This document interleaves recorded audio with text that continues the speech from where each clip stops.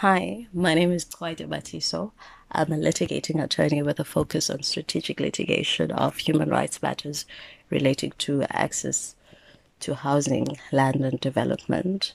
And I recently attended the Conflict Dynamics Mediator Skills training course.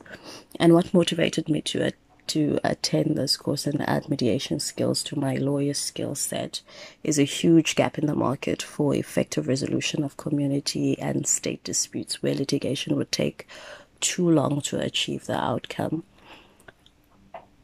I want to broaden the opportunities that are available to indigent clients and communities to achieve more efficient access to justice and better outcomes to disputes. In addition, the legal landscape and fraternity are changing rapidly, especially since the COVID-19 pandemic, which has highlighted the challenges facing lawyers and how we work. I want to diversify my service offerings to clients and be able to offer mediation services in this changing landscape.